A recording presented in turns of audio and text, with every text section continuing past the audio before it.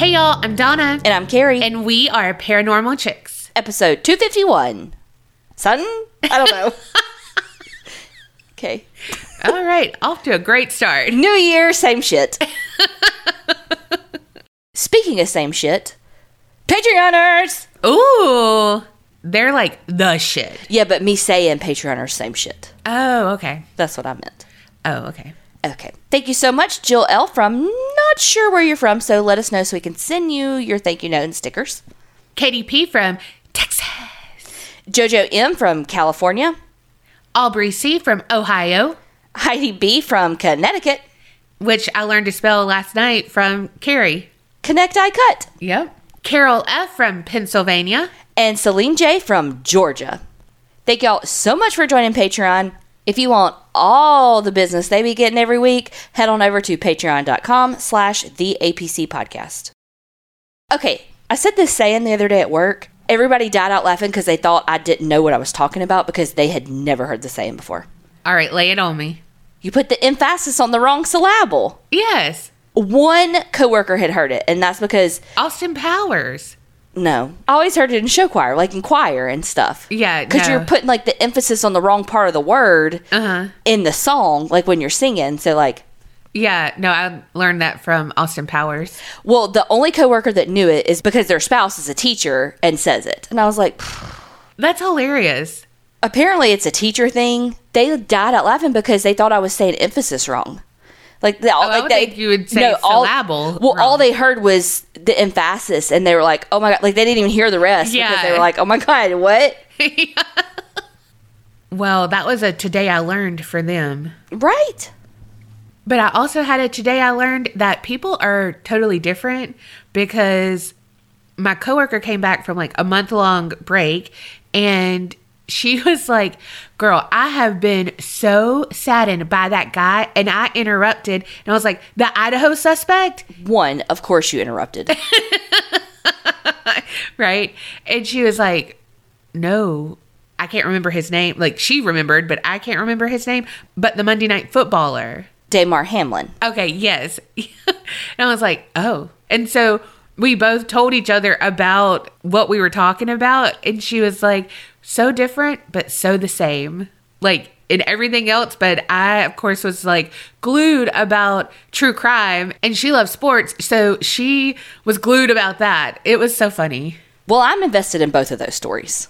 Although I have found that I think why I don't get into like current true crime though is because I even said this about Damar Hamlin. I was like, I need to fast forward and know how this ends. Like, I think that's why I don't like current true crime stuff. Like, I want to watch it when it's all over so I know exactly how it ended. Like, I don't like the anticipation, the who did it, you know, especially too because when they're like, what about the roommates? What about this? I'm like, you're ruining these people's lives that may or may not have had anything to do with it. Yeah. You know, when you're like in the midst of it, obviously they've arrested somebody now, but it's like, you know, even then, I mean, think about how many times people get arrested for stuff and it's not them who did it. I mean, I'm sure it is, allegedly.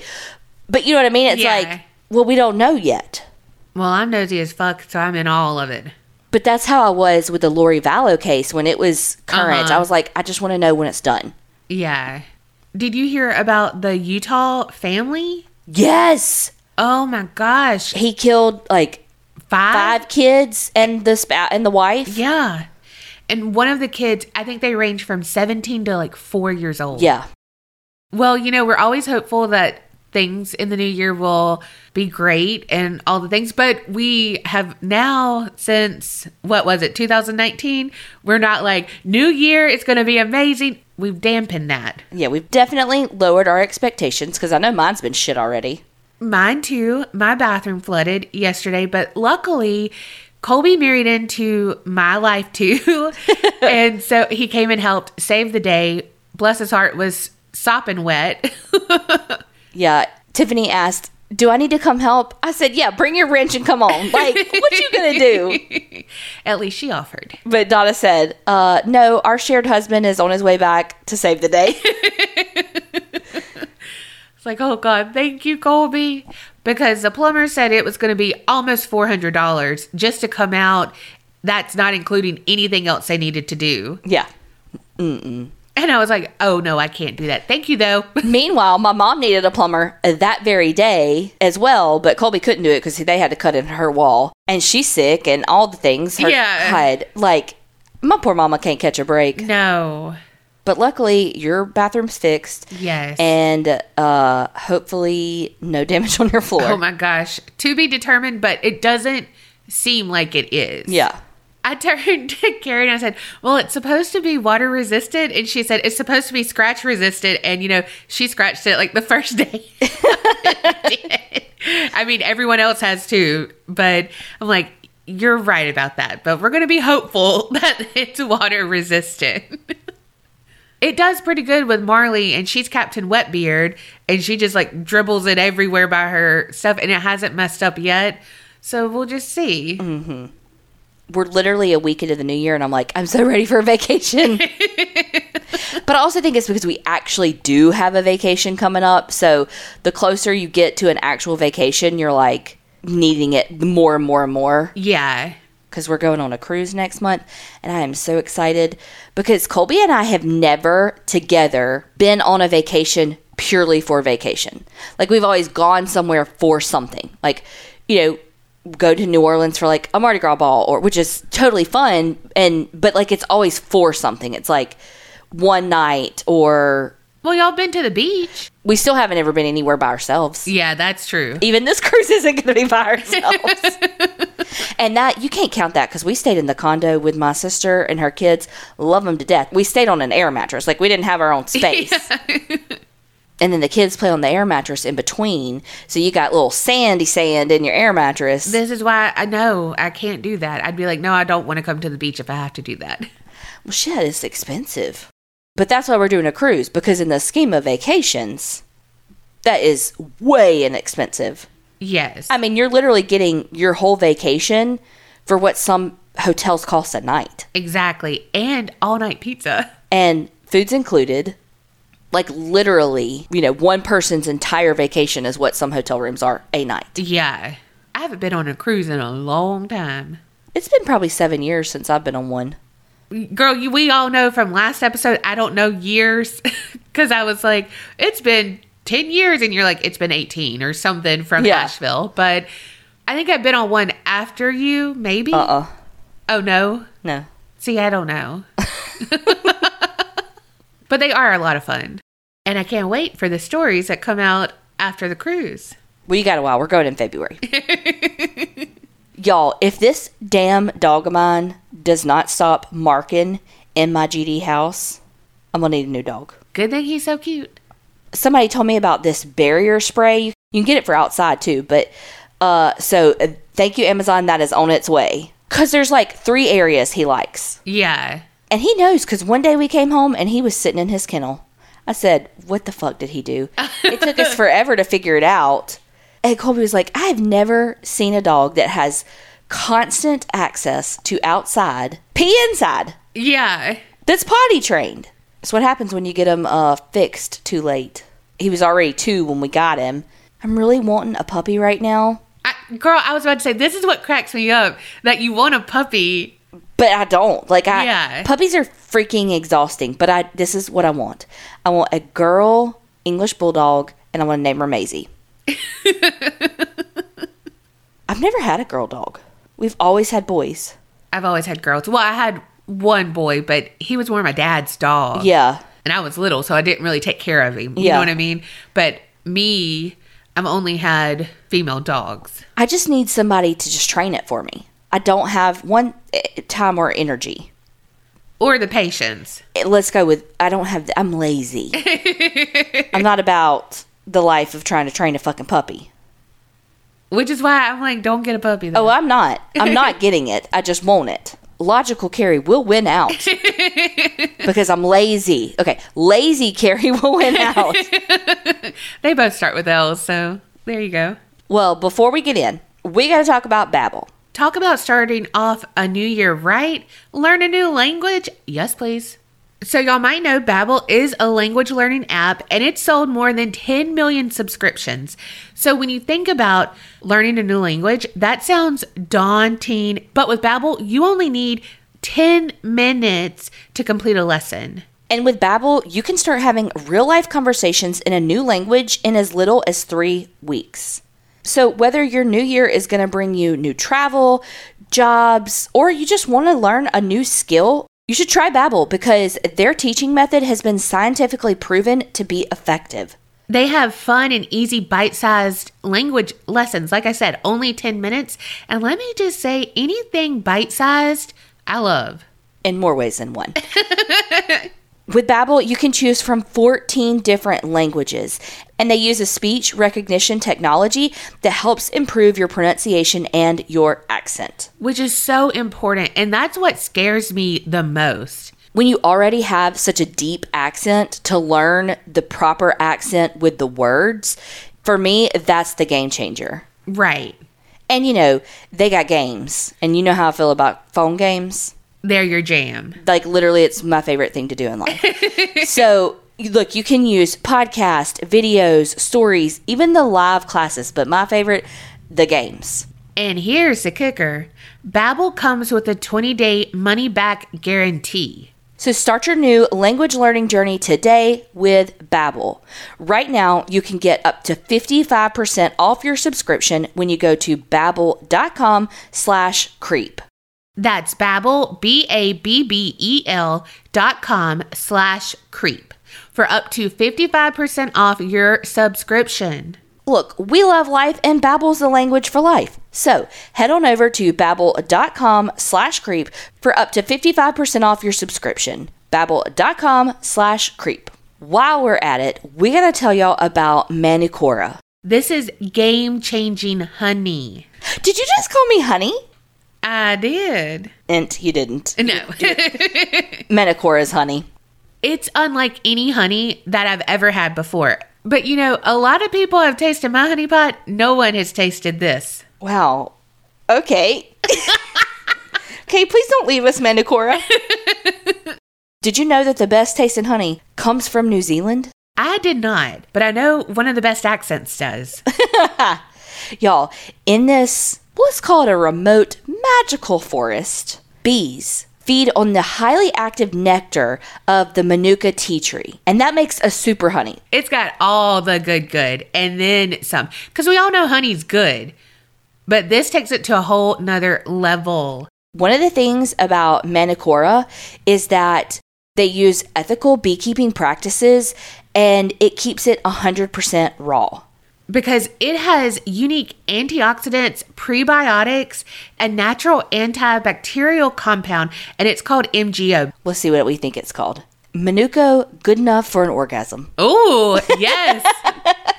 That ain't what it stands for, but, you know, in our brains it does. Yes, and that is what comes from that nectar of the tea tree. It is super unique. I've never tasted anything like it. It has such a creamy texture. It almost looks like caramel. I opened it and tried it before we got all the information from the company. And I was like, this looks like caramel because it's such a different honey. I had me a little spoonful this morning and it is yummy. But let your imagination run wild. You don't need just a spoonful. You can put that on ice cream. You can put it in coffee or tea. Or, you know, use it however else you want to. Okay. Colby was like, ooh, we need to try it on biscuits. Ooh, now that does sound good. But, you know, some people even put honey, like, in their salad dressing and stuff. I had no idea people do that. I know. I'm a ranch girl. Me too. But there are tons of other ways to eat this honey. Honey. You just eat yours because I want all mine to myself. I really liked the texture of it, though, because it is so freaking different, being like a caramel texture. And it's really rich. Mm-hmm. I'm super excited to incorporate it into my diet because of the prebiotics in it, too. Yes, because we all know digestion is something that I have a honeypot of issues with. Very true.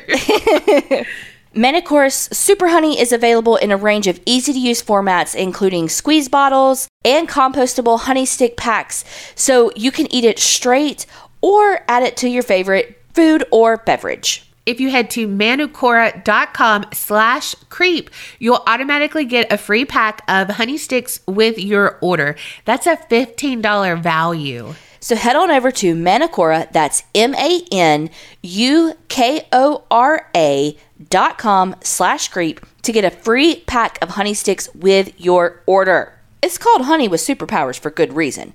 So get on it, try this delicious, creamy caramel honey, and you won't look back. So run, do not walk, get a taste of this. Go to MANUKORA.com/creep. CREEP. One of my favorite websites to use when I'm doing research for an episode is All That's Interesting. Oh, I like that one too. But one of my favorite parts about it is when you read an article at the bottom, it's like, if you like that, you'll like this. And this is kind of totally giving away my story, but I was really feeling something in the Joseph Fritzl era. Oh, okay. I literally said, Joseph Fritzl, All That's Interesting, went down, took a couple of little turns along the, if you like this, you might like this, because some of them I had done, some of them I didn't want to do, yada, yada, yada. And that led me to the Sally Horner case.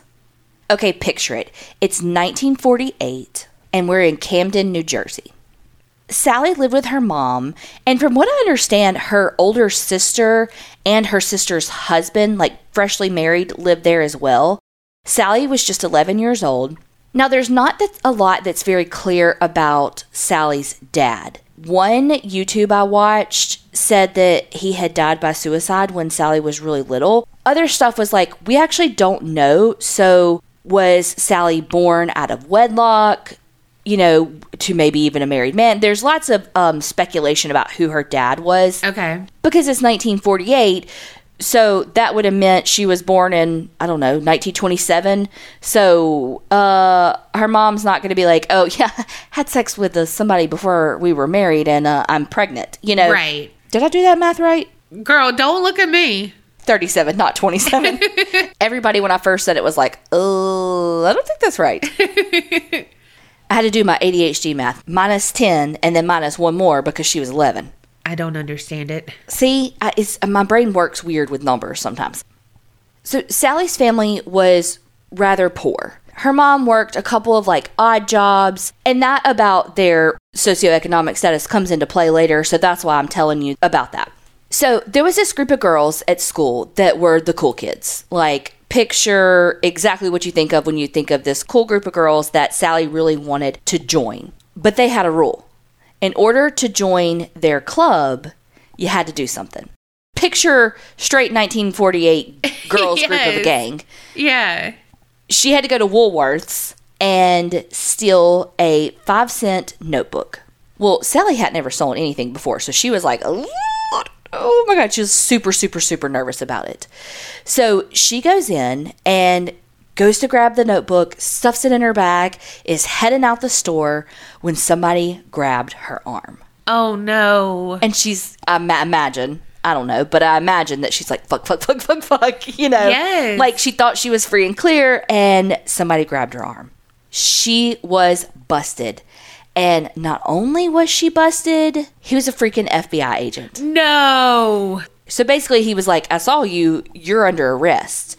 And she's like, fuck, because she's like, her mom, she has so much going on. Her sister's about to have a baby. She just doesn't want to have to make that call to her mom to be like, I got busted stealing this notebook. Right. Now, where they were, right across the road, basically, was City Hall. And he was like, when girls like you steal, that's where you go. And you're going to end up going to the reformatory. And that is like terrifying for her because she's, heard so much bad stuff about that. And she's like, freaking out because she doesn't want to go to the reformatory and she doesn't want to have to tell her mom. And he's like, but you know what? You're lucky that I'm the one that caught you. You have to report to me from time to time just so I can make sure that you're staying in line. But I'm going to let you go. Oh, gosh. Scared her straight. She's like, yeah. Okay. I mean, if I were her right then, I would be like, oh my God, I just won the lottery. But me, being me, knows it's not good. So Sally goes home, pretends like nothing happens, gets up and goes to school the next day. And on her way home, the very next day, she sees the FBI agent again.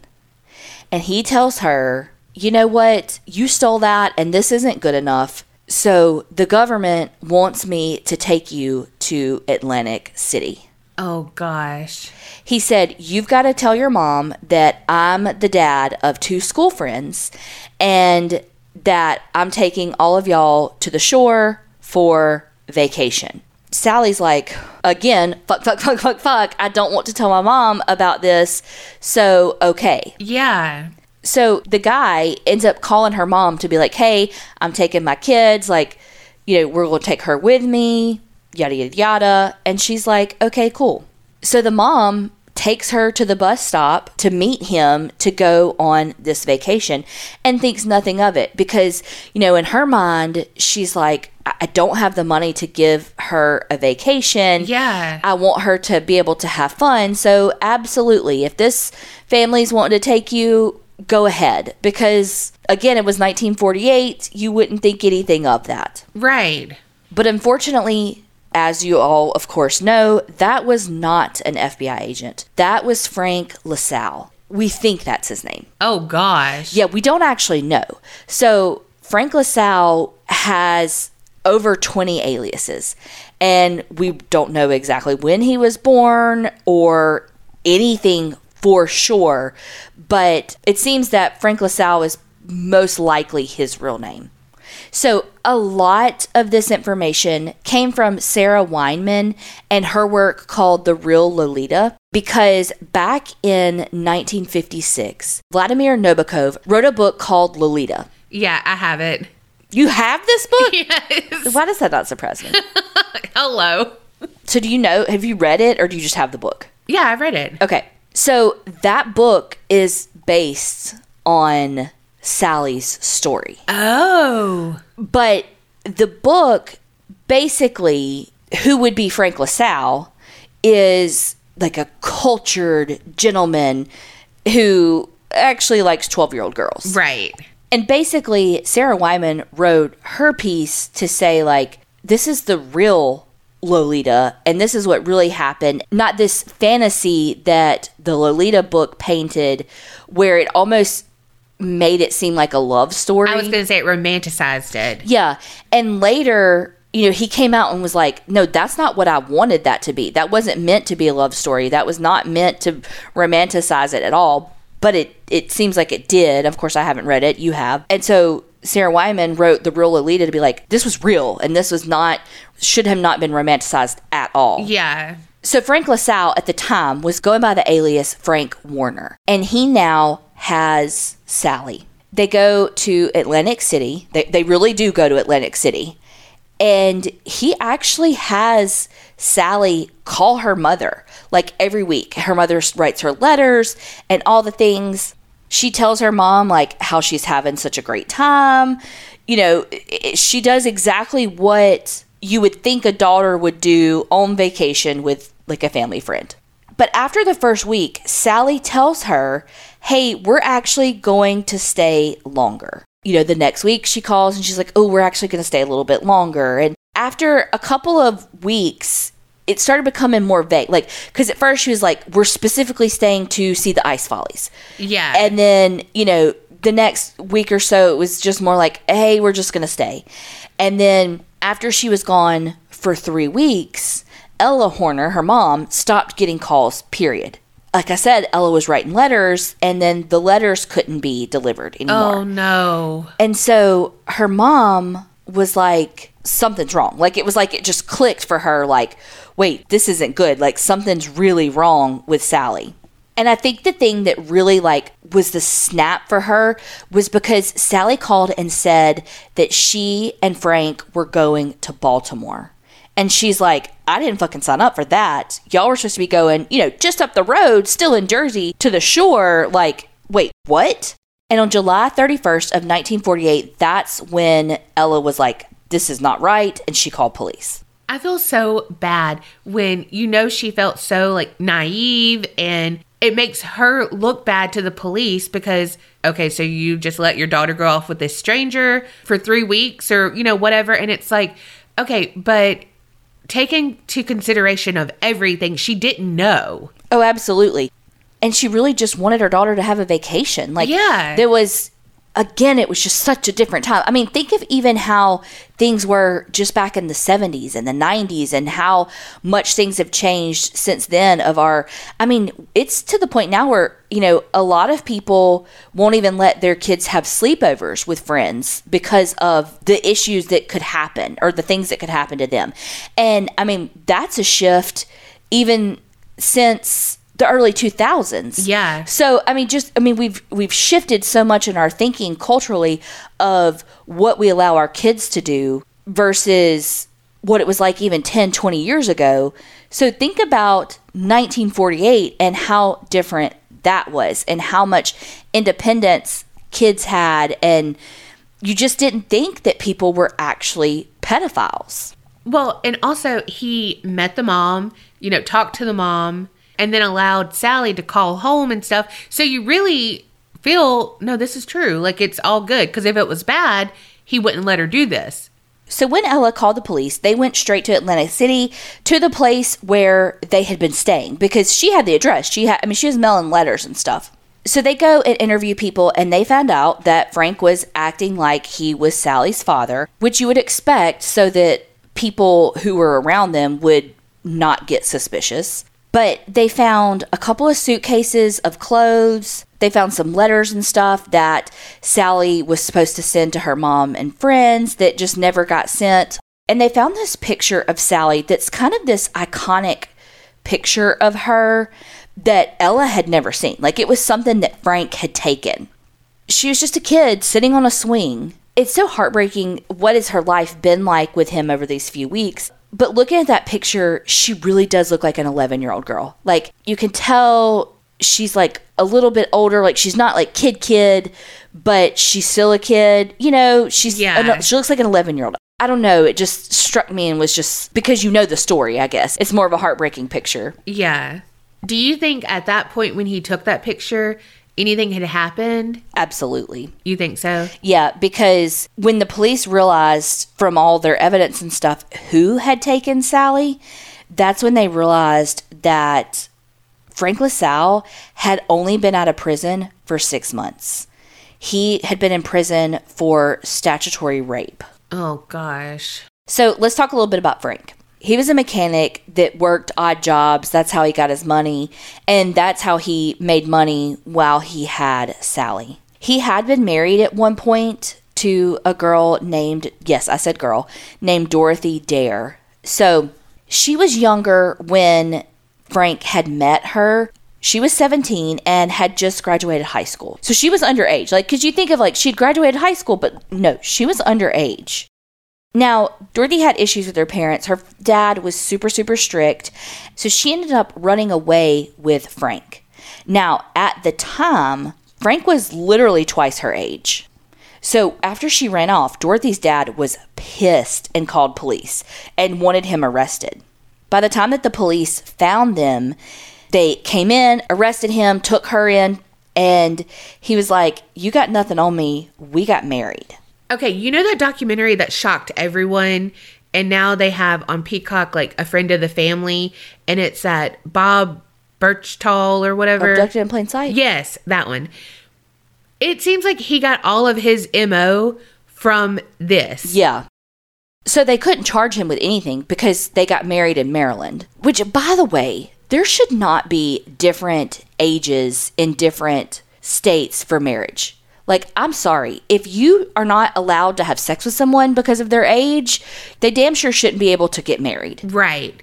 And without consent. Right. What? I'm sorry. Even with consent. Oh, for sure. If they are under the age of 18, they should not be able to get married. And I know that there are stories of people who got married and they have made it last for decades. They got married young. But I'm sorry. If you are not able to legally vote or, do anything, you should not be able to get married. Agreed. An 18-year-old has no business marrying a fucking 14-year-old, a 15-year-old. A 20-year-old has no business marrying a 17-year-old. Yeah. They're still a child. And it's like, what's a couple of weeks if they're about to turn 18? Well, yeah, what's a couple of weeks? Just fucking wait. Yeah. So they got married, and it worked for a few years. They ended up having a kid. At some point In their marriage, Frank got arrested for bigamy, but he was acquitted of that. There's not a lot known of that. When their kid was about 3 years old, Dorothy ended up suing him for desertion and not paying child support. But that's really all we know about that. We do know that in 1942, that's when he was arrested for statutory rape of 5 girls between the ages of 12 and 14. Super gross. Mm-hmm.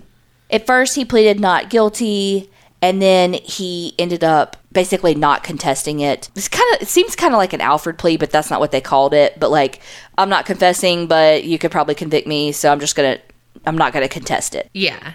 He was sentenced to like 2.5 to 5 years in prison. But he got paroled after just 14 months. Oh my gosh. Right. About a year after he was paroled, he got arrested because he forged a check for like $110. So he had to go back to prison and had to serve out like 18 more months of that original prison sentence. So he basically served more time for forging the check than he did for the 5 girls he assaulted. Yes and no. Yes, because that sent him back to prison, but because he broke his parole, he had to finish out serving the statutory rape charges. Okay. So after Frank and Sally left Atlantic City, they did go to Baltimore. And at this point, there was already so much fear in Sally and brainwashing that had occurred that he put her in school. Bless it. Because, he kidnapped her in June and this is September. But for people to believe the father-daughter stuff, he had to put her in school. I watched a YouTube video from True Crime with Jenny. Like she said, it's 1948. Homeschool's not really a thing. Somebody was like, oh yeah, this is my daughter and I homeschool her. Now we'd be like, oh, okay. But in 1948, that just didn't happen. I didn't even think about that. Especially now after COVID, we'd be like, oh, okay. However, they didn't stay in Baltimore very long. They ended up moving from Baltimore to Dallas. Word on the street is that Frank had gotten word that Camden County, where they lived in Jersey, had indicted him for her abduction, which had a 3 to 5 year prison sentence. But they had upgraded it to a kidnapping charge, which had a 30 to 35 year sentence. So he was like, let's get the fuck out of here and go way far away from here. So they moved to Dallas, changed their last name again, and they moved into this trailer park. Now, this was like April of 49, and they lived there until like March of 50. So remember, she went missing June of 48. So it's been a while at this point. Can you imagine her poor family? No. For everyone in the neighborhood, they saw Sally as just a regular old 12-year-old girl at this point. Yeah. People thought maybe he was a little of a helicopter parent, but she seemed happy. She had a dog. Apparently Frank gave her money a lot, for as an allowance, and that she had a lot of clothes. And I love how everything's she had clothes and sweets.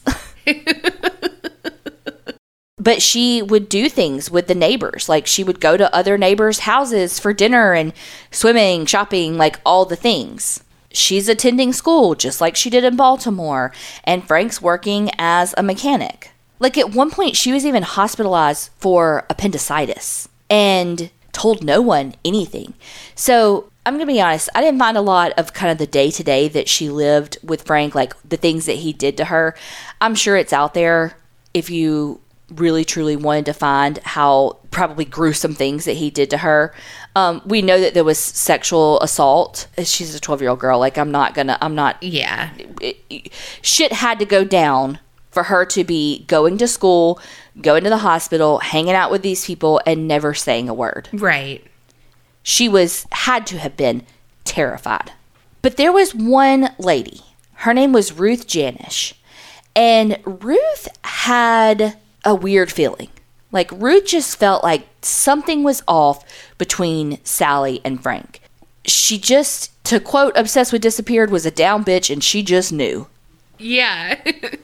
There was no other way I could describe her. She just had that instinct of something isn't right. So she really pushed Sally to tell her the truth. And Ruth even helped Sally after she had had her appendectomy and all of that. And she just was really trying to get Sally to open up, but she just wouldn't. So Ruth was like, I got a plan. Ruth and her husband were going to move to California for work. And so she was like, let's get Frank and Sally to come with us. So she told him like, hey, we're here. We got you a spot right beside us. Like, why don't y'all come? So Frank was like, absolutely, we're coming. So it's March 1950 at this point. Frank and Sally moved to San Jose to be next to Ruth Janish. Do you know the way to San Jose? Frank ends up taking the bus into the city for work, and he leaves Sally by herself, which happens all the time. Right. But this time, Ruth saw it as basically her only chance to get Sally to tell her the truth. Because nobody really knows why he didn't just drive, but he took the bus into the city, so he was going to be gone for longer. Ruth really tried to get the truth out of Sally. Now, Sally was really unsure about telling her because when they were still in Dallas, Sally actually did tell a friend at school what was going on with Frank. Said basically he's raping me. And the friend told her that she was wrong and she needed to stop, that it was basically not right that she was having sex with her dad kind of thing. Wow. Even though that's not what was happening. Yeah. But it was a lot of victim blaming, you did this and made him do this. I feel like Sally was a little more apprehensive to tell Ruth what was going on because she had been shot down in Dallas when she tried to finally tell a friend. Yeah. Well, and then they just moved to California because Ruth and her husband offered. And so it's are they friends with Frank? I don't think that, because it seems like Ruth was already pushing Sally in Dallas. Yeah, true. So I don't think she thought anything of their friendship. But eventually, while Frank was gone, Sally broke down and told Ruth everything and said she wanted to go home. So Ruth showed her how to use the phone, and because she had to make a long distance call to her mom, showed her how to do it. So Sally calls her mom. But remember, I told you that they didn't have a lot of money, so the line had actually been disconnected. Oh, gosh. Because her mom couldn't pay her bill. So Sally calls her brother-in-law because her brother-in-law and her sister, she knew where they worked at this greenhouse, and so she called there and talked to her brother-in-law. As soon as they got off the phone, he called the FBI and was like, we found her. We know where she is. Well, we didn't find her, but we know where she is. Go get her. So the FBI calls the sheriff's department, and they all haul ass over to where Sally is. But when they get there, Sally's freaking out because she's like, fuck, I told, he's going to come back. I'm going to get in trouble. And she's telling the police, you got to go. Because for some reason, from what I understand, Ruth, left Sally. What? I don't know. It was Sally was by herself when the police got there. And I'm like, why would you not wait? I don't know. But, I mean, thank you, Ruth, for getting her to tell who she was. But, I just don't understand why she was left by herself. But the police ended up getting Sally to leave. In the best 1950 way to keep her safe, they took her to a home for juveniles. She had a medical examination, and they laid in wait for Frank to come back. As soon as he stepped off the bus, they arrested him. And of course, he's like, I'm her dad. What are y'all talking about? And Sally was like, no, he's not. He is not my dad. So they ended up charging him with, it was called the Mann Act. Basically, it was transporting a female across state lines with the intent of corrupting her morals. Wow. That's so interesting that it specifically says a female, because it's a boy being a victim of a human trafficking was unheard of. Right. And unfathomable almost. And so it was it specifically says a female. Wow. And then to corrupt her morals. Okay. Yeah. The police make Sally go to the court to hear the charges. Basically, while he's being arraigned, she has to be there. She's still by herself, and she has to be he's not my dad. I've never seen him before until that day at the store. This is not my dad. So the police decided that it was better, instead of doing like the federal charges, they took him back to New Jersey for state charges. I thought this was interesting that they had to take Frank LaSalle back by train with the detectives like handcuffed to him because the airlines wouldn't allow prisoners to be handcuffed at the time. What? Yeah, so they had to take him back by train. On March 31st of 1950, Sally flew for the very, very first time back to her mom. Now, there was tons of people there because this had like made news. And of course, her plane was delayed. So her mom, who has been waiting 21 months for her daughter, who has been held captive and endured God knows what by this man. And she's like waiting on pins and needles, and then the flight's delayed. But eventually the family was reunited. So Sally's sister had her daughter just 2 months after Sally disappeared. And I mean, this kid's like almost 2 now, you know, just to kind of put in perspective how long she had been gone. To everyone's surprise, though, Frank ended up pleading guilty. And honestly, I really don't know. I mean, I think Sally could have done it, but that would have just been so hard on her to have testified. But he was sentenced to 30 to 35 years in prison. After all she went through, the press was really weird. In the papers, they would call Sally plump and husky. What the fuck? And it's like, why are we talking about the body of a victim that has been trafficked for almost 2 years and has been raped repeatedly by a 50-year-old fucking man? Wow. Like, why is that even coming up? Right. And of course, they talked about that they had sex and all this stuff. And it's like, no, she was raped. Wow. What the fuck? A lot of people had a hard time wrapping their head around the fact that she went to school, she had friends, she did all of these things and never told anybody. They just couldn't understand that aspect of the kidnapping. Right. And even her own mom was quoted in the paper saying, whatever Sally has done, I can forgive her. What? Yeah, she didn't go with him willingly. Let's call this what this is. This is a 50-year-old man that pretended to be an FBI agent that scared her into going with him and then repeatedly raped her and God knows what else in order to make her submit to him and be terrified to leave. Frank LaSalle ended up dying of a heart condition 16 years into his sentence. He was almost 70 years old. So Sally ended up returning to school where she was ruthlessly bullied because, again, everybody thought she had sex with this man. And it's like, again, raped, not the same. And she was a year behind in school than all of her friends because she had missed a year. You know, Sally's family never talked about what happened. Sally's niece didn't know of the abduction until she was a teenager. Holy shit. When Sally was 15, she had convinced her mom to let her go with one of her classmates to the shore for the weekend. So Sally and her friend took the bus up. They had an amazing time. She met this boy named Edward and they fell in love. She was like, oh my God, he's the bee's knees. Like, love this guy. So she told her friend she was going to ride back home with Edward. Oh my gosh. I'm on pins and needles over here. Unfortunately, on the way home, Edward crashed into the back of a parked truck, and that knocked the truck into another truck, and it ended up being a 4-car collision where Edward sustained minor injuries, but Sally died instantly. Oh my gosh. Her brother-in-law, Al, was the one that had to go identify her body because she was so mangled from the car wreck that they didn't want to do that to her mom. Bless her brother-in-law's heart. She had a scar on her leg, and that was the only way he was able to identify her body. At her funeral, they had to have a veil that covered her casket. At first, Edward was arrested for death by automobile, but they ended up dropping the charges because it was truly just an accident. And in true douchebag fashion, Frank sent flowers to her funeral.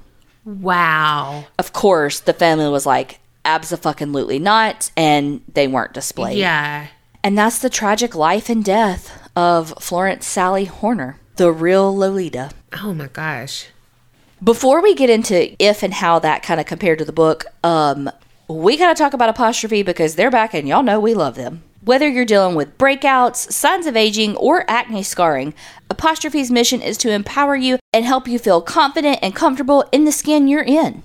Apostrophe is an online platform and it connects you with an expert dermatology team to get customized treatment for your unique skin. Because you know, skin is the largest organ on our body, right, Carrie? It is. You're so smart. Through Apostrophe, you get access to not only the topical medications that you think of when you think of skincare, but also oral medications that use clinically proven ingredients to help clear your acne, help you with rosacea, signs of aging, a variety of skin issues. First things first, you got to fill out an online consultation, and that's all about your skin goals and your medical history.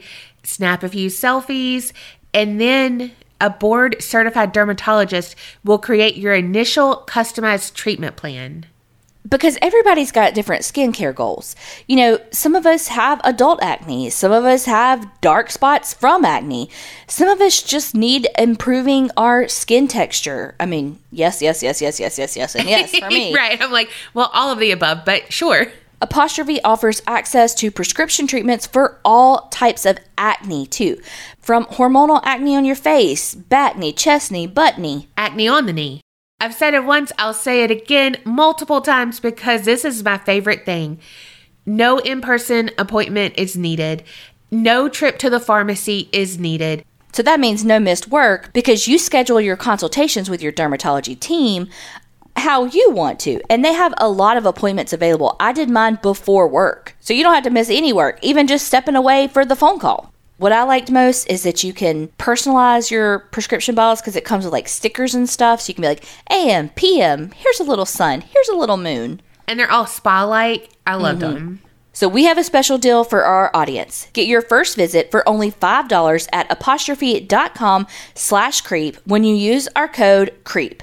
That's a savings of $15. And this code is only available to our listeners. So to get started, just go to apostrophe.com/creep, click get started, then use our code CREEP at sign up and you'll get your first visit for only $5. That's apostrophe.com/creep and use our promo code CREEP. CREEP.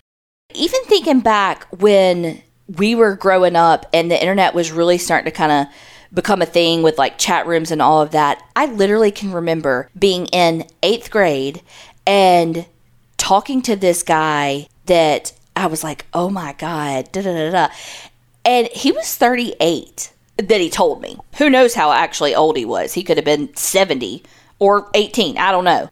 But old boy knew I was in 8th grade. Right. And he was into it. And it's like, that's fucking disgusting. Yes. 100%.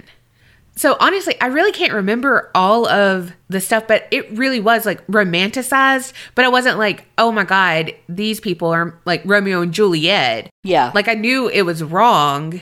And also you were reading it as a kid.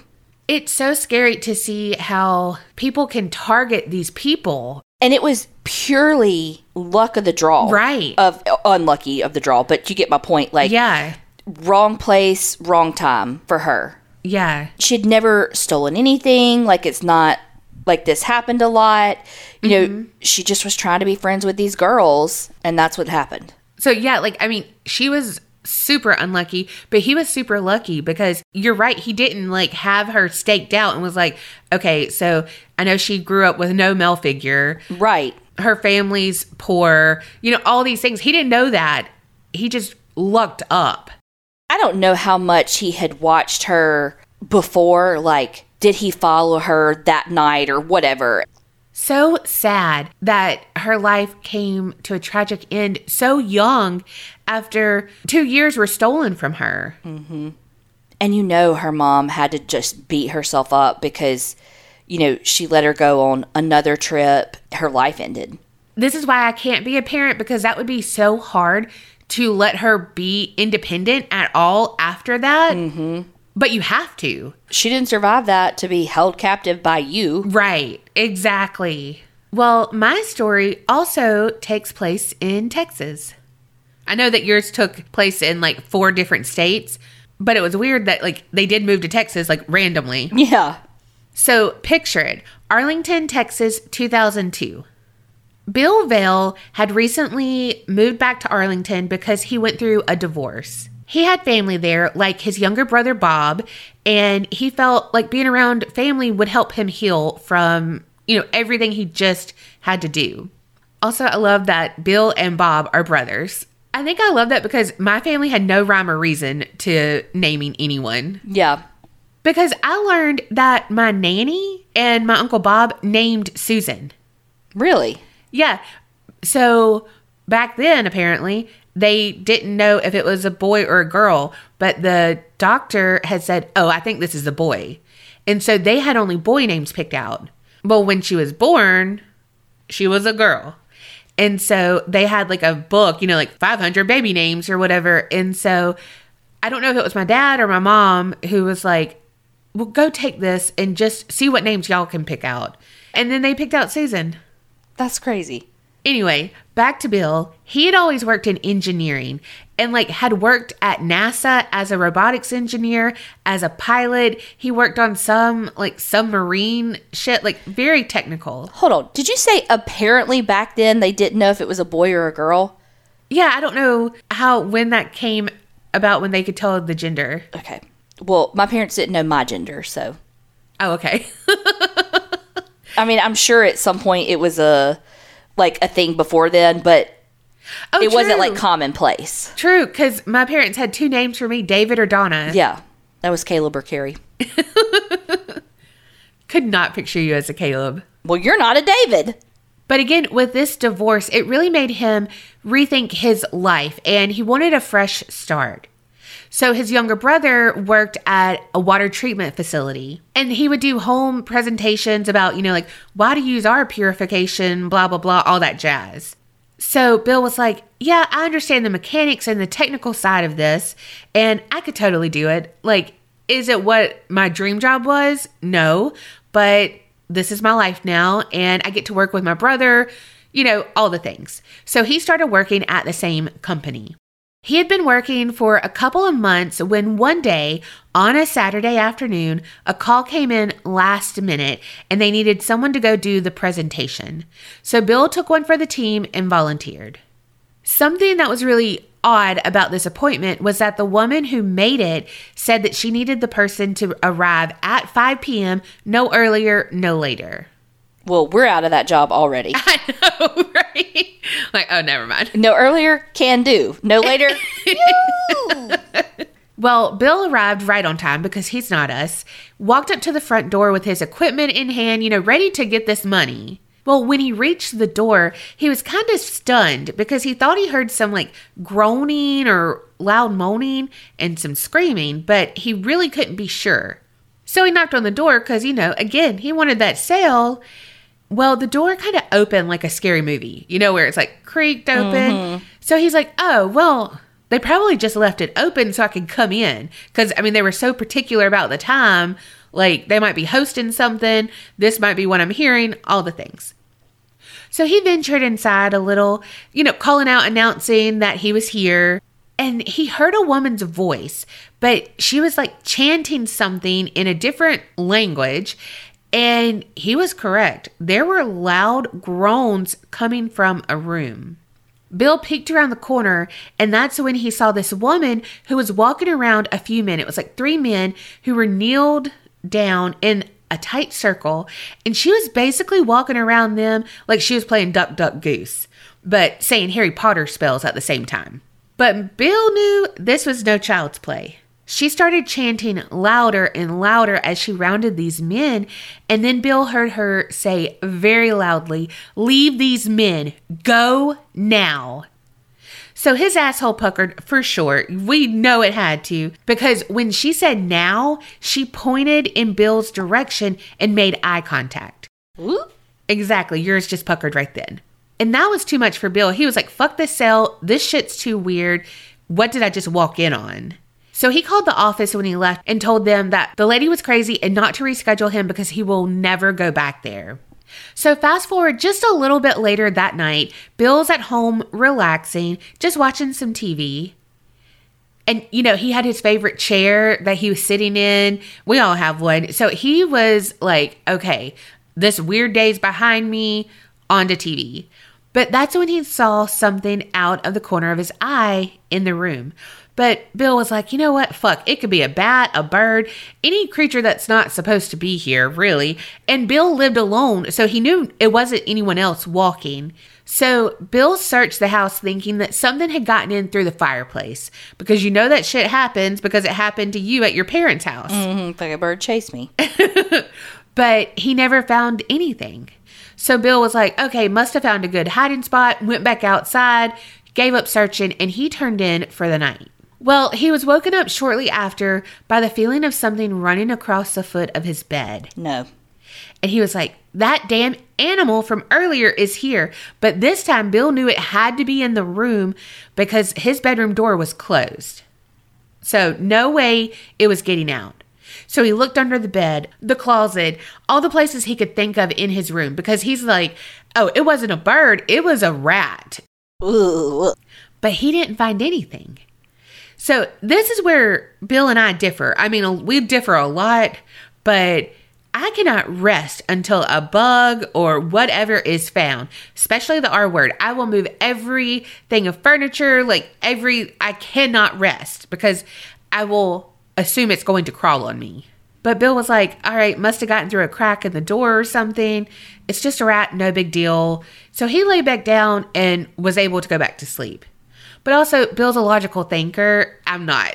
Yeah, I don't know that if I saw it twice and one was like downstairs in the living room and this one's upstairs in my bedroom, fuck no. However, he was not going to get any solid sleep that night because a few hours later, he was shaken awake. His entire bed was shaking. He honestly thought it was an earthquake. And then he's like, wait, okay, what? And then he's like, oh, wait, I live in Nebraska. Just kidding. Texas. They don't have earthquakes there, I don't think.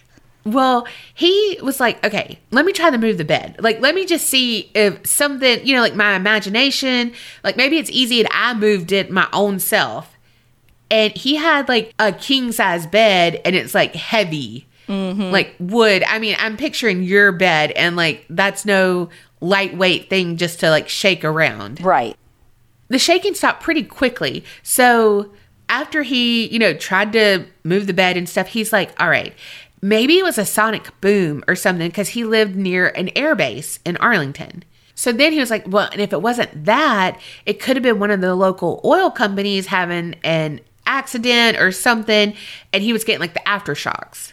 So Bill logged onto his computer to see what he could find. But all of a sudden, the internet went down. So Bill did the whole, unplug, restart, all the things. But nothing was working, so he had to call tech support. So while he's on the phone with the tech guy, there was some interference that came over the phone. But it wasn't just static. It was like a deep voice in another language and weird sounds. So Bill hung up. He was like, what the fuck was that? Well, the tech guy called him back because you know how they take your number and what's the best number to call you back on if we get disconnected? Mm-hmm. Well, that happened, so he called him back. And the tech guy was like, hey, we got disconnected. And Bill was like, did you hear what I heard? And the guy was like, yeah, I did. I've never heard that before. And I can't really explain it because we use secure lines for this, because of training, because of blah, blah, blah, blah, all the things. So Bill was like, all right, yeah, let's not worry about this. He was trying to just rationalize everything. So he couldn't sleep after that, even though he tried. He was in bed, but he felt something in his bed. He lifted the sheets to see is a rat in my covers. And he said he felt a hand grab his leg. He, got up. He was like, this was a no good, very bad day. I'm just going to drink some coffee, stay up and let tomorrow happen, and then everything will be normal again.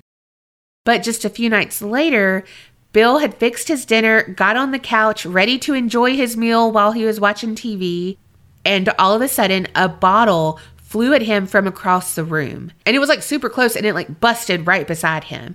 But he didn't even have time to comprehend what was going on because the lights went out. So Bill went to his closet to get a flashlight. And while he's looking for the flashlight, there is a little box on the top shelf and it lifted up and slammed back down. So Bill is fucking flabbergasted by this. He cannot rationalize anything that's going on right now, but he does have a logical mind, so he just keeps trying to reason things away. Honestly, probably just trying to get some sleep. Yeah, this whole thing sounds terrible with the lack of sleep. Right. A little bit later, like days later, Bill called his brother and asked him to come over, and Bill was like, I need a favor.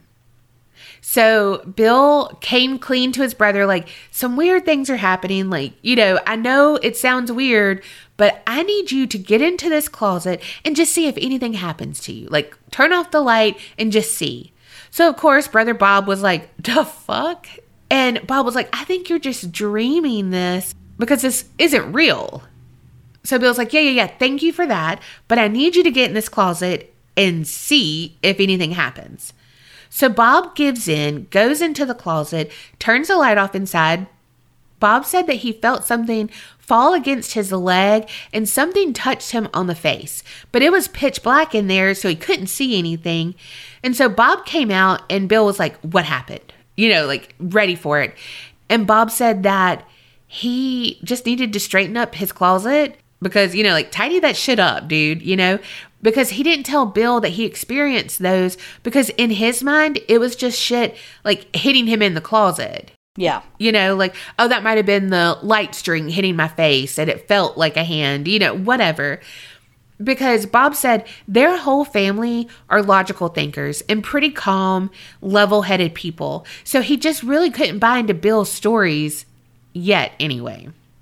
But Bill knew he was out of his depth. So he told some other people too. He's like, I got to come clean about this because this is just too weird. Well, one of them was his friend Michael Higdon. And Michael worked as a sound engineer. Well, while they're on the phone, they're, just shooting the shit. That weird demonic voice distorted their conversation. So Michael was like, what the fuck is going on? He fired up his equipment, attached it, because he's like, this is fucking weird. We're going to get proof. And at the same time, Bill is yelling at Michael to get off the phone, not to listen to the voice. But they never hung up because Bill's just like yelling this, trying to get Michael to hang up. And soon it was back to normal. So Bill was like, I told you to hang up. And Michael's like, well, I couldn't hear you, but I heard that. But here's the kicker, Bill. I recorded it. Oh, shit. So he went back to play it, and it was just silence, like dead air, until a point where you can hear Bill yelling to hang up, and then there's just silence again. And while Michael was recording, he saw the sound bar going up and down like it was recording the audio. And it's nowhere on the file now. Michael's like, this is what I do for a living. I know how this works, and it should not be like this. So this was just another one of those moments Bill was lost when trying to find an explanation. So we know Bill's scientific, but something else about Bill, he's a great cook. Okay, he's a whole package. Mm-hmm. Brother Bob said that if Bill ever invites you over for steak, take him up on it. So that's just what Bob and his wife Cindy did one night. They went over for dinner and to watch a movie after they ate. Honestly, Cindy was like, I just feel like Bill didn't want to be by himself, and we just wanted to be supportive and be there. And of course, a home-cooked meal, we're not going to pass that up. Dinner was fine. They started watching this movie. Well, Bill was in his favorite seat, and he saw a dark figure or creature again in the corner of his eye. So Bill was like, okay, Bob, come sit in my chair and tell me if you see anything. But he instructed him, like, keep focused on the TV. Don't look over there. Just keep focused. Watch it. But if you see anything, let me know. Well, just a few seconds after he sat down, he saw something scatter across the floor out of the corner of his eye. So now Bob is like, what the fuck? Okay. And what else do they have to do? Get Cindy to sit in the chair and see if she can see anything. They instructed her to do the same thing and see if anything weird happens in her peripheral vision. Thank you. and she saw a creature too. And they looked all over the house like, okay, it has to be an animal. Like, we've all seen it now. It's got to be here. But they didn't find anything. So Bill's like, all right, I need y'all to be straight with me. What do you think you saw? Like, what animal did you see then? And they're like, okay, no, I don't think it was an animal. And each of them described like the same kind of thing. It was a little human, almost gnome-like in stature, on 2 legs. And Bill's like, yeah, that's what I've been seeing too. And at first I thought it was an animal like y'all, but the more I've seen it, the more detail, and it's not an animal, or not a normal one to say the least.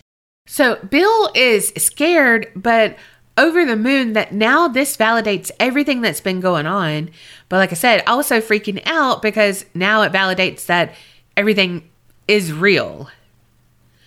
Well, Bob and Cindy leave later and they try to get Bill to spend the night at their house. Like, just get some good sleep tonight.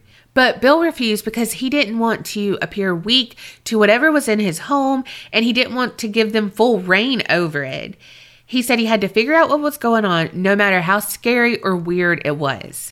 So that night, Bill started to research again for any possible explanations, and he kept coming up empty-handed. He spent all night researching and finally came across a paranormal group. If this was years later, he might have came across Paranormal Chicks, but not yet. This group seemed to be legit. The website said they looked at paranormal activity through a scientific lens. And so they were going to try to find a probable cause and solution before saying, oh, it's paranormal. And he's like, that's right up my alley. Exactly. Bill's like, okay, this is what I'm talking about. This is who I need. Bill contacted them and he talked to Brian Hall, who was, I think, the lead investigator. So Brian and his team showed up. They listened to Bill's stories and they're like, okay, well, first let's see if there's any natural causes for these incidents. They ask about the AC and everything. And Bill's like, yeah, I got that looked at not too long ago for the same reason, because Bill, again, is logical. He's worked at NASA and stuff. So he's going to look at all of these too, because he's not going to just jump to it's paranormal. But he said that he was getting cold spots around the house. So Sean, one of the other investigators, really dug into that to make sure it wasn't the HVAC unit, but they couldn't find any cause of that. So their investigation eliminated all the possibilities that they could come up with. So they were like, all right, let's bring the equipment in. Let's get it rolling. They set up 2 laser grids in Bill's room, like Bill's bedroom, to catch anything that might not be visible to the naked eye. We have a laser grid pin but if you focused it, it would just be the laser. And that's what Bo used to love to play with. Yes. But like, you've seen how like if you spread it out and it's that grid, it like shines on. Okay. So if something moved, it would make the dots move. Like basically it would just disrupt the grid. So after about an hour, nothing was really going on. So they sent Sean into the room to do an EVP session, maybe stir up some activity. I think Sean was the Aaron of their group. If you watch Ghost Adventures, you get that. But nothing was really going on. Sean, had asked questions and everything. But just as Sean was about to get up, the laser moved. So Sean jumped up and was like, grab the cameras. I got something. They gather up all the stuff because they're going to go, back to the nerve center and watch it. And all the cameras were dead. Of course they were. Because, drains battery, all the things. But there was one that wasn't completely drained. So they plugged that up and they were able to see this like mist form in front of one of the lasers, and it like swirled around it. And then you can see one of the lasers get hit or moved. And that's when Sean freaked out. Also, while they were playing it back, they heard something that didn't sound like Sean. And so they amplified it and it sounded like a man saying, put it back. And then saying, he's coming. Well, right after that, you hear the laser pin hitting the floor. And that just reminded me of me and you as a ghost, me going, put it back. They're about to like catch us. And then you put it back, but it falls on the fucking floor. I mean, the fall on the floor, yes, but you would be the one screwing with stuff. You're not wrong. Well, after they review all the footage again and again, the team packs up their shit and they leave. Because they're not like, okay, now this is how you get rid of all the things. Like, they're there to investigate, find whatever they can, then move forward with what can happen, you know? But Bill stays again. He's like, look, I've got to address my problems. I'm not going to a hotel. I'm going to fight it. Like, it's my fight. I'm going to fight it. So he was determined to figure out what this was, how to find peace to sleep and live in his house again. Because again, he was of that school of thought that there was an answer and a reason for everything. So it was solvable. But what happened later that night, Bill said forever changed his life. He was in bed reading, just trying to wind down for the night. And then the radio randomly turned on. So when he was fiddling with that, he said that he thought a vehicle plowed into the side of his house. It was a terrible loud sound, and the walls seemed to vibrate from something. So Bill took off and ran outside thinking, oh my God, is everyone all right? What's the damage to the house? Whoa, what caused this? But when he got outside, there was no car, no damage, absolutely nothing. So after he thoroughly checked outside, he went back in, but he soon heard another loud crash. This time it sounded like something coming from his dining room. So he headed over there, looked around, no damage. Right when he's about to let his guard down again, another crash from another room. He went to explore and nothing. And then Bill's car alarm started going off outside. And that sent Bill over the edge. He was like, you have ran me around for the last fucking time tonight. I'm going to send you to hell or you're going to send me to hell. But something's going to happen. And almost in response, there was a loud crash in Bill's bedroom. So he ran up to investigate.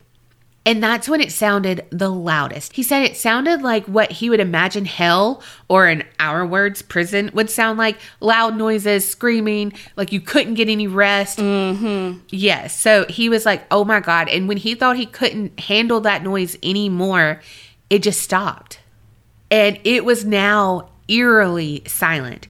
So Bill was just sitting in his bed waiting for something to happen because it was way too quiet after that. All I picture is the neighbor from Incredibles, and Mr. Incredibles is like, what do you want? What are you doing? And he's like, I don't know, just waiting on something amazing to happen. I've only watched that once. Why don't we have the same taste sometimes? I don't know. Yours is bad. Well, you're not right, but he was right. That was just an appetizer for his face-to-face with some demonic entity. Why are you going to say appetizers when you know I'm so hungry right now? I am hungry too. Probably was hungry when I wrote this. So Bill said at the end of his bed, a dark figure rose up from the ground. It was just under 6 foot tall, completely black, body of a man, and it looked like it was wearing a fedora and a trench coat. So we think that is the Hat Man, remember? I almost said the tall man. Oh, okay, well... Him too. And Bill said at this moment, fear was radiating deep in his soul. He was like, I've been scared before. I mean, he worked at NASA and was a pilot and all of this, worked in submarines and stuff. I know he's had some fear, but he was like, nothing penetrated me like this. That's what she said, but continue. Yeah, I was like, ooh, left that one hanging. That's what he said. Okay. So the black figure crawled on top of the bed and was hovering over Bill, snarling and growling in his face. And just when Bill thought, oh my God, my life is over, the dark entity disappeared. Well, at the height of the activity, because this lasted years, but at the height of it, Bill said it was damn near constant. He said he spent all day being fearful of what was going to happen at night. But he would force himself to stay awake for as long as he could at night and sleep during the day when he could, because he's still having to work. He's still having to live a normal life. Normal-ish. Right. Yeah. But he was really only able to fall asleep due to pure exhaustion. He said that if no one else had validated his claims, he would have thought oh my God, I am going insane. The divorce has wrecked me. What is going on? And checked himself into a mental facility if no one else had validated him. He said he was constantly paranoid that he wasn't alone in the house. And he was often proven correct. He would see these creatures peering and darting around corners and then disappearing as soon as he noticed them. Bill ended up having 2 exorcisms performed on the house, but neither worked. He is still looking for answers. What? Yes. He doesn't want to sell the house. And he said it's not because he's brave or anything like that, but he could not live with himself if he sold the house to someone and they got hurt. He said that whatever may happen to him would not be as bad as him knowing that he did that to someone else. After further research, Bill really believes that the lady who called to make that appointment was performing an exorcism or something on those men that day in the house, and she scheduled that appointment to make sure whatever she cast out of those people had somewhere to go, and he just happened to be the lucky fella. Well, that's what I'm thinking. I'm like, well, did he not go back there? You know what? I think he did, and it was like abandoned. Oh. But I'm not sure. So Bill told this story on Paranormal Survivor. He's been on a few podcasts, and it took him a while to come forward with this and, speak publicly because of his background in all the science and everything. He didn't want, to be the laughing stock of his peers. But he felt that he needed to warn people that real evil does exist. He wants to urge people to not ignore the signs and to get help if you witness any signs of paranormal shit. He said, whatever you do, please do not ignore or reason them away because they will not go away. They will just become more difficult to deal with if you try to ignore them. So there's a book that Bill's one of the authors on, and it's called Satanic Warfare, Tactics of the Demonic. And then it's like, lessons learned. And it provides more details of the years of haunting that Bill has endured, because that was like at the height of it. But he still lives there, and he's just trying to understand what is going on. He believes that those little creatures were imps, and like that dark entity was kind of like the master over the imps, Mm-hmm. But he really believes that demonic activity was at his house or is at his house, but not before he went to that lady's house. He was like, I have stayed there, months and nothing ever happened. And then that one weird incident and everything changed. And he said that when he leaves and like he'll go stay somewhere else, like if he goes on a trip, he sleeps fine. It's just in that house. But if that woman was casting it out of those people and onto him, you would think it would follow him. You would think. I don't know.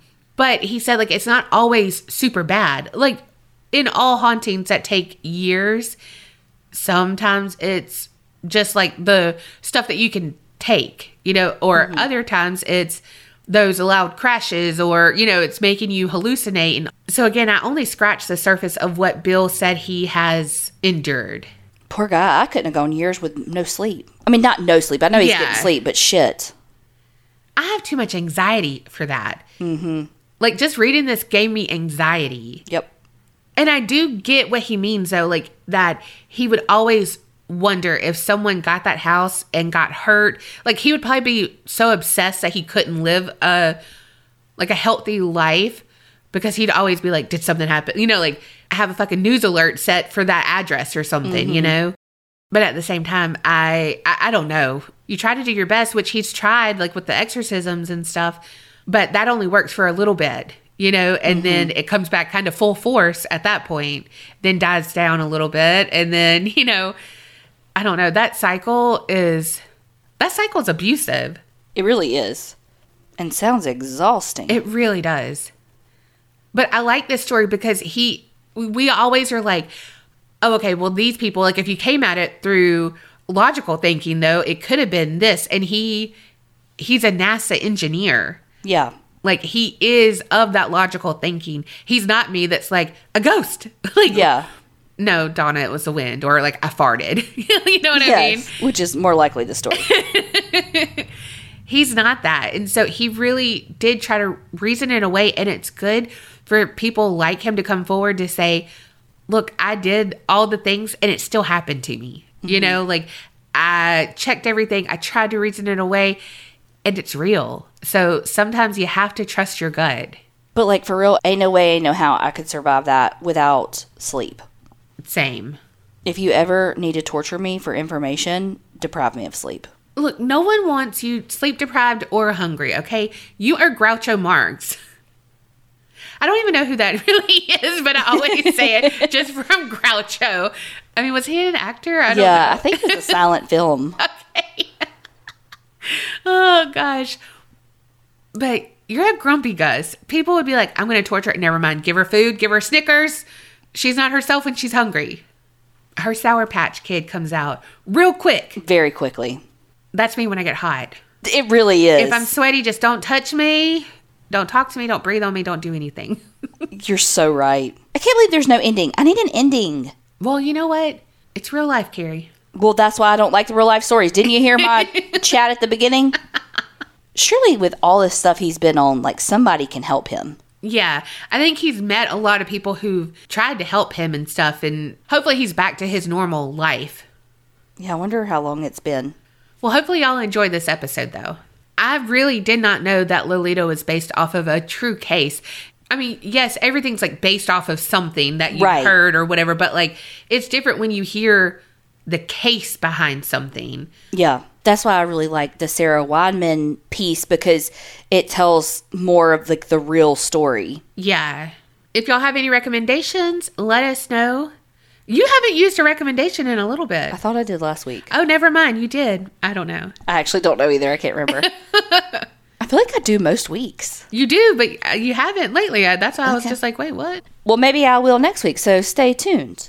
And remember, creep it real and don't get scared.